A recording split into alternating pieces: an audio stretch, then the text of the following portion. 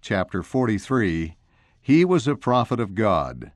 Contemporaries of Joseph Smith testify of his prophetic mission.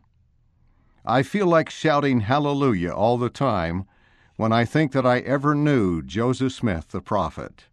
Brigham Young. From the life of Joseph Smith. In Nauvoo, the saints often gathered together to hear the prophet Joseph Smith speak to them. Because there was no building in Nauvoo large enough to hold all the saints, the prophet often spoke outside. He frequently spoke in a grove located just west of the temple, where thousands could assemble. A portable platform was constructed for church leaders and speakers, and the congregation sat on the grass or on logs or bricks. The prophet also spoke in other locations in Nauvoo, including the unfinished temple and private homes. A visitor to Nauvoo in early 1843 reported seeing meetings held on the rough floor of the basement of the temple, and then the prophet frequently preaches. When the prophet spoke outdoors, he often began his talks by asking the saints to pray for the wind or rain to be calmed until he got through speaking. At a conference held in Nauvoo on April 8, 1843, the prophet began an address by saying, I have 3 requests to make of the congregation. The first is that all who have faith will exercise it and pray the Lord to calm the wind, for as it blows now, I cannot speak long without seriously injuring my health. The next is that I may have your prayers that the Lord will strengthen my lungs, so that I may be able to make you all hear. And the third is that you will pray for the Holy Ghost to rest upon me, so as to enable me to declare those things that are true. The prophet's appointments to speak were very important to members of the church, and he sometimes spoke to congregations numbering several thousand. None listened to him that were ever weary with his discourse, recalled Parley P. Pratt.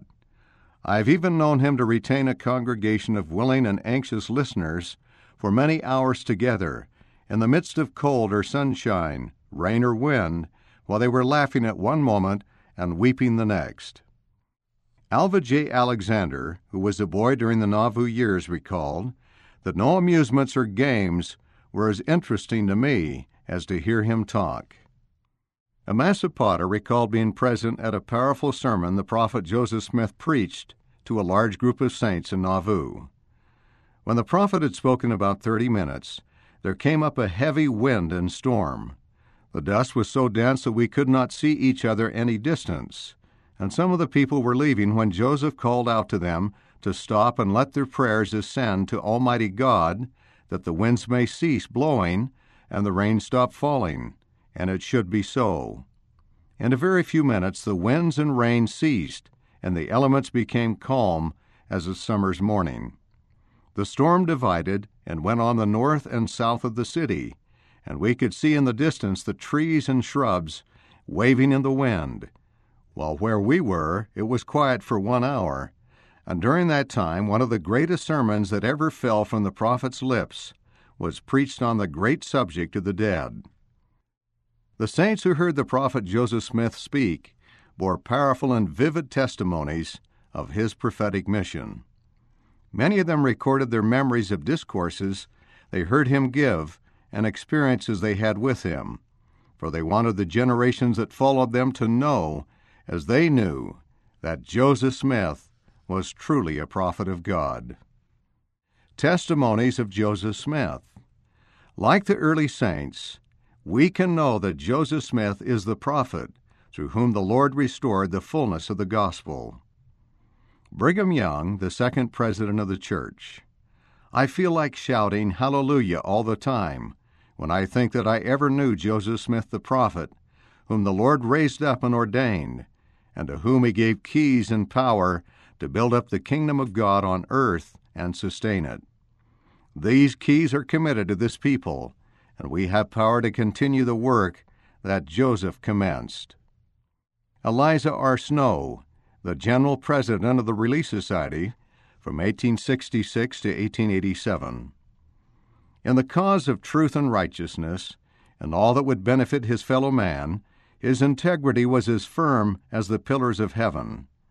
He knew that God had called him to the work, and all the powers of earth and hell combined failed either to deter or divert him from his purpose. With the help of God and his brethren, he laid the foundation of the greatest work ever established by man, a work extending not only to all the living and to all the generations to come, but also to the dead. He boldly and bravely confronted the false traditions, superstitions, religions, bigotry, and ignorance of the world, proved himself true to every heaven-revealed principle, true to his brethren, and true to God, then sealed his testimony with his blood. Bathsheba W. Smith, the General President of the Relief Society from 1901 to 1910. I know him to be what he professed to be, a true prophet of God, and the Lord through him restored the everlasting gospel and every ordinance and endowment that will lead us into the celestial kingdom. Wilford Woodruff, the fourth president of the church. I have felt to rejoice exceedingly in what I saw of Brother Joseph, for in his public and private career he carried with him the Spirit of the Almighty, and he manifested a greatness of soul which I had never seen in any other man. Daniel D. MacArthur, an early church member, who later led one of the first handcart companies to Salt Lake City. My testimony is that he was a true prophet of the living God, and the more I heard his sayings and saw his doings, the more I was convinced that he had of a truth seen God the Father and his Son Jesus Christ, as also the holy angels of God. It always seemed to me that if I ever did know anything on this earth, I surely knew that he was a prophet. Alexander McRae, one of those imprisoned in Liberty Jail with Joseph Smith. Such was our confidence in Joseph Smith as a prophet, that when he said, "Thus saith the Lord," we were confident it would be as he said. And the more we tried it, the more confidence we had, for we never found his word to fail in a single instance. Lyman O. Littlefield, a member of Zion's camp. The whole energies of his soul were absorbed in the glorious latter-day work to which he had been called by his divine master. Mary Alice Cannon Lambert, an English convert, who immigrated to Nauvoo in 1843. I first saw Joseph Smith in the spring of 1843, when the boat in which we came up the Mississippi River reached the landing at Nauvoo. Several of the leading brethren were there to meet the company of saints that had come on it. Among those brethren was the prophet Joseph Smith. I knew him the instant my eyes rested upon him, and at that moment I received my testimony that he was a prophet of God. He was not pointed out to me. I knew him from all the other men, and, child that I was only 14, I knew that I saw a prophet of God. Angus M. Cannon, a church member who lived in Nauvoo as a youth and later became a stake president in Salt Lake City. On one occasion especially do I remember Brother Joseph, as he addressed an assembly of the saints in the spring of 1844. It was under some large oak trees in a hollow south of the temple near to Parley Street. He was discoursing upon the fact that God, in establishing his church, had provided that only one man was authorized of God to receive revelations that should be binding upon the church. It was on this same occasion that I heard the prophet declare he had received the Melchizedek priesthood under the administration of Peter, James, and John. The impression created upon my young mind in the inspired utterances of Joseph Smith has accompanied me throughout my subsequent life. And when darkness would otherwise have beclouded my mind, his testimony has come up vividly before me, giving me evidence that the Church of Jesus Christ of Latter-day Saints has been established and governed by the manifest power and authority of God. Hiram Smith, the prophet's brother and the patriarch of the church. There were prophets before, but Joseph has the spirit and power of all the prophets. Joseph Smith was an example we can follow in developing a Christ-like character. Parley P. Pratt, a member of the Quorum of the 12 Apostles from 1835 to 1857. President Joseph Smith was in person tall and well-built, strong and active, of a light complexion, light hair, blue eyes, very little beard, and of an expression peculiar to himself. His countenance was ever mild, affable, beaming with intelligence and benevolence, mingled with a look of interest and an unconscious smile or cheerfulness, and entirely free from all restraint or affectation of gravity.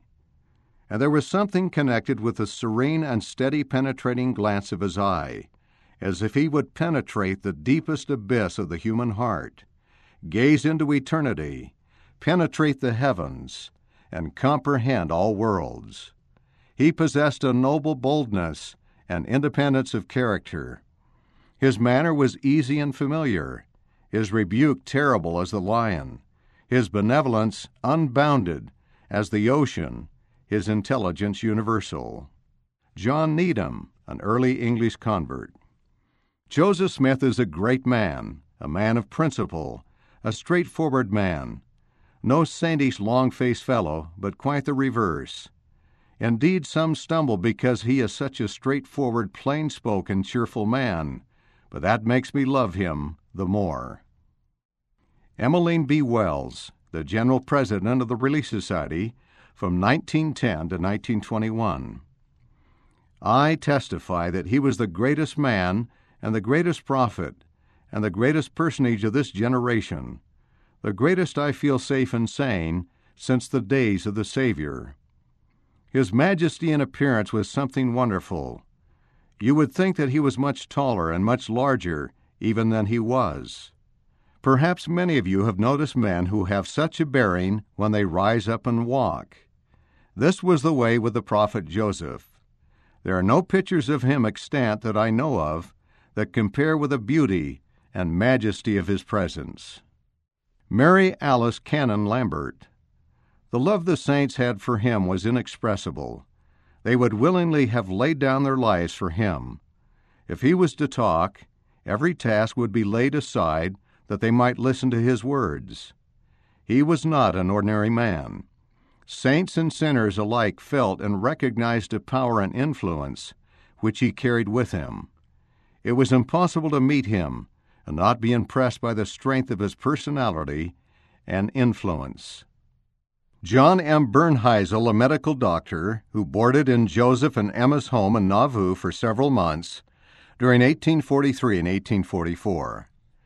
Joseph Smith is naturally a man of strong mental powers, and is possessed of much energy and decision of character, great penetration, and a profound knowledge of human nature.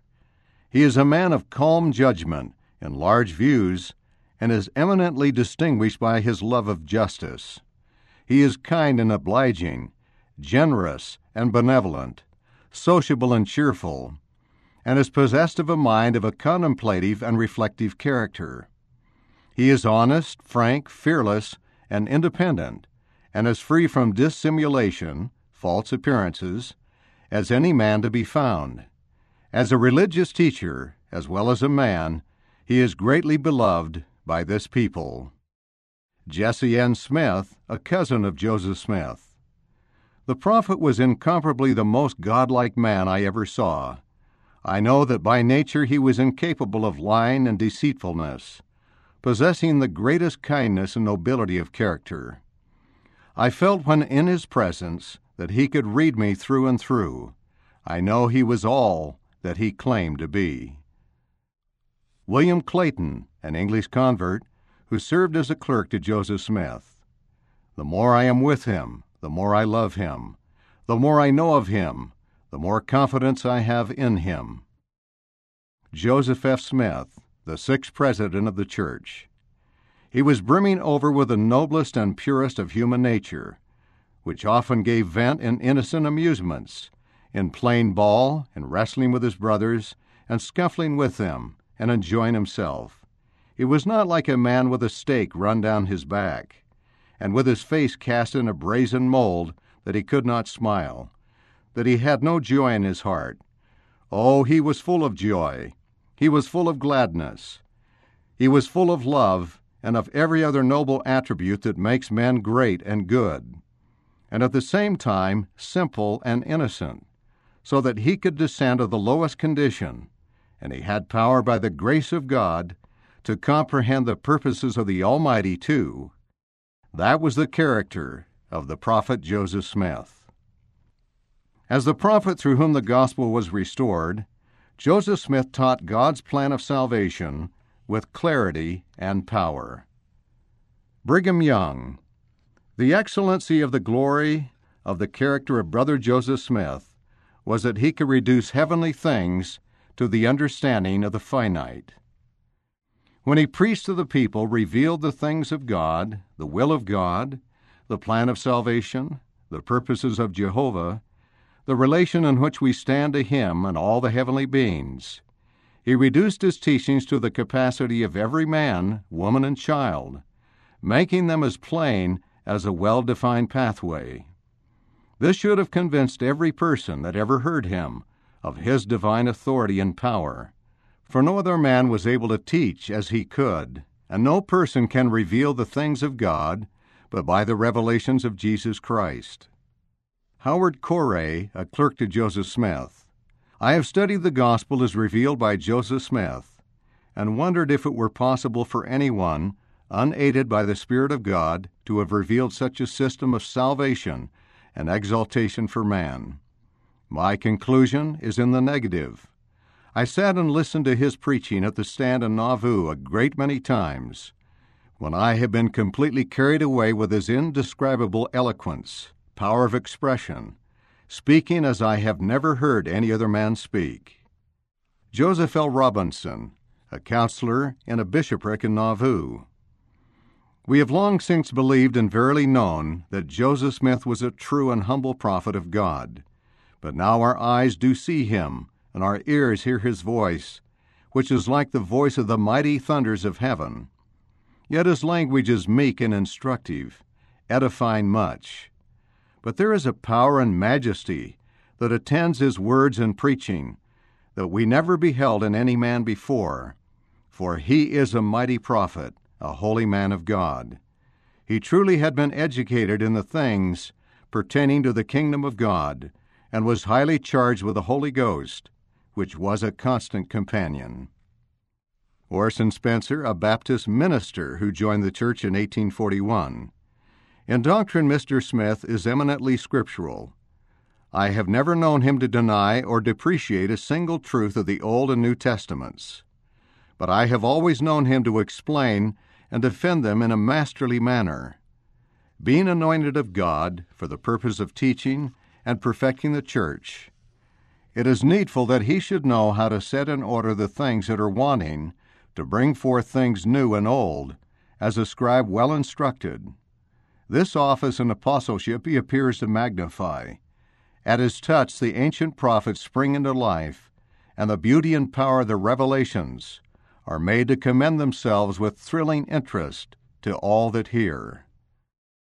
Jonah R. Ball, a member of the church who lived in Nauvoo, went to a meeting, heard the prophet preach on the temple floor. There were several thousand to hear him. There is no mistake. The way he unfolds the Scriptures is beyond calculation or controversy. His text was the first chapter of 2 Peter. He explained it as clear as the noonday sun. William Clayton. We have had the privilege of conversing with Joseph Smith, Jr., and we are delighted with his company. He is a man of sound judgment and possessed of an abundance of intelligence, and whilst you listen to his conversation, you receive intelligence, which expands your mind and causes your heart to rejoice. He is very familiar and delights to instruct the poor saint. I can converse with him just as easily as I can with you, and with regard to being willing to communicate instruction, he says, I receive it freely, and I will give it freely. He is willing to answer any question I have put to him, and is pleased when we ask him questions. He seems exceedingly well versed in the Scriptures, and whilst conversing upon any subject, such light and beauty is revealed as I never saw before. If I had come from England purposely to converse with him a few days, I should have considered myself well paid for my trouble. Mercy Fielding Thompson, a British convert whose husband Robert B. Thompson served as a clerk to Joseph Smith. I have listened to his clear and masterly explanations of deep and difficult questions.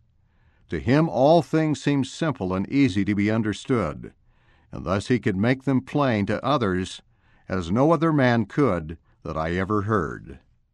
Like the early saints, we can treasure up the words of Joseph Smith and live the principles he taught. Emmeline B. Wells. In the prophet Joseph Smith, I believed I recognized the great spiritual power that brought joy and comfort to the saints. The power of God rested upon him to such a degree that on many occasions he seemed transfigured.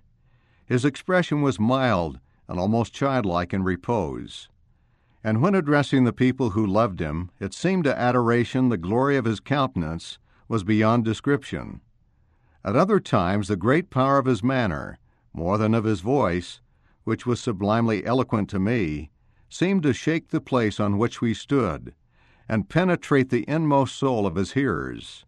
And I am sure that then they would have laid down their lives to defend him.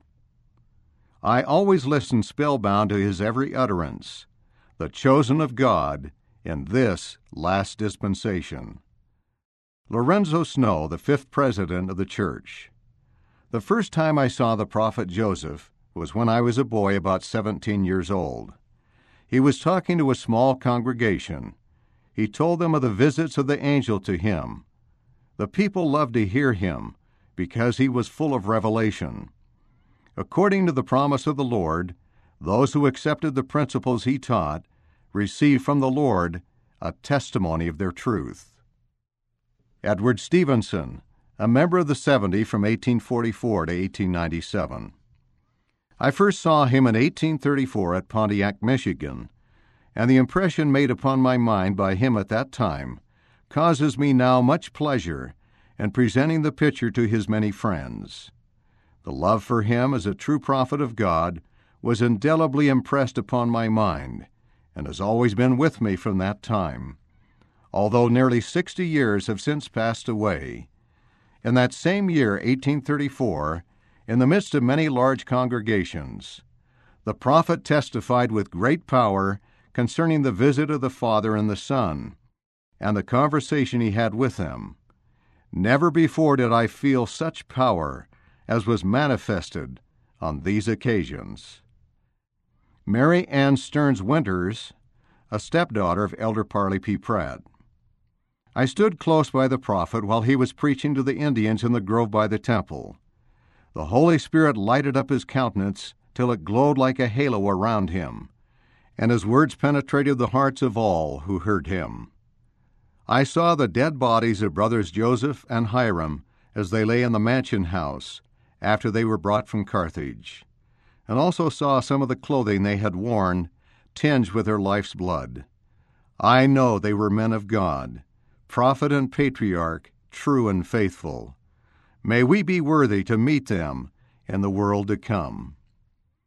Wilford Woodruff, reporting an April 6, 1837 sermon. President Joseph Smith, Jr. arose and addressed the congregation for the term of 3 hours, clothed with the power, spirit, and image of God. He unbosomed his mind and feelings in the house of his friends. He presented many things of vast importance to the minds of the elders of Israel. Oh, that they might be written upon our hearts, as with an iron pen to remain forever, that we might practice them in our lives. See Job chapter 19, verses 23 through 24.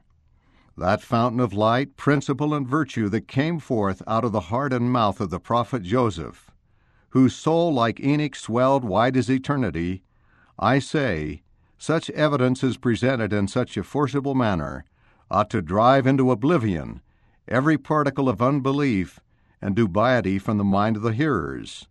For such language, sentiment, principle, and spirit cannot flow from darkness. Joseph Smith, Jr. is a prophet of God, raised up for the deliverance of Israel, as true as my heart now burns within me. Brigham Young. From the first time I saw the prophet Joseph, I never lost a word that came from him concerning the kingdom. And this is the key of knowledge that I have today, that I did hearken to the words of Joseph, and treasured them up in my heart, laid them away, asking my Father in the name of his Son Jesus to bring them to my mind when needed. I treasured up the things of God, and this is the key that I hold today. I was anxious to learn from Joseph and the Spirit of God. Suggestions for study and teaching. Consider these ideas as you study the chapter or as you prepare to teach. Think about the testimonies about the prophet Joseph Smith. What impresses you about these testimonies? What is the foundation of your own testimony of Joseph Smith? How did you obtain this testimony? You may wish to write your testimony in your journal or share it with your family. This chapter contains statements describing Joseph Smith's appearance, personality, and character. How do these statements influence your feelings about Joseph Smith? Think about ways you might develop some of these same character traits. Study the testimonies about the way the prophet Joseph taught the gospel and explained the scriptures. How can these testimonies help us as we study and teach the gospel?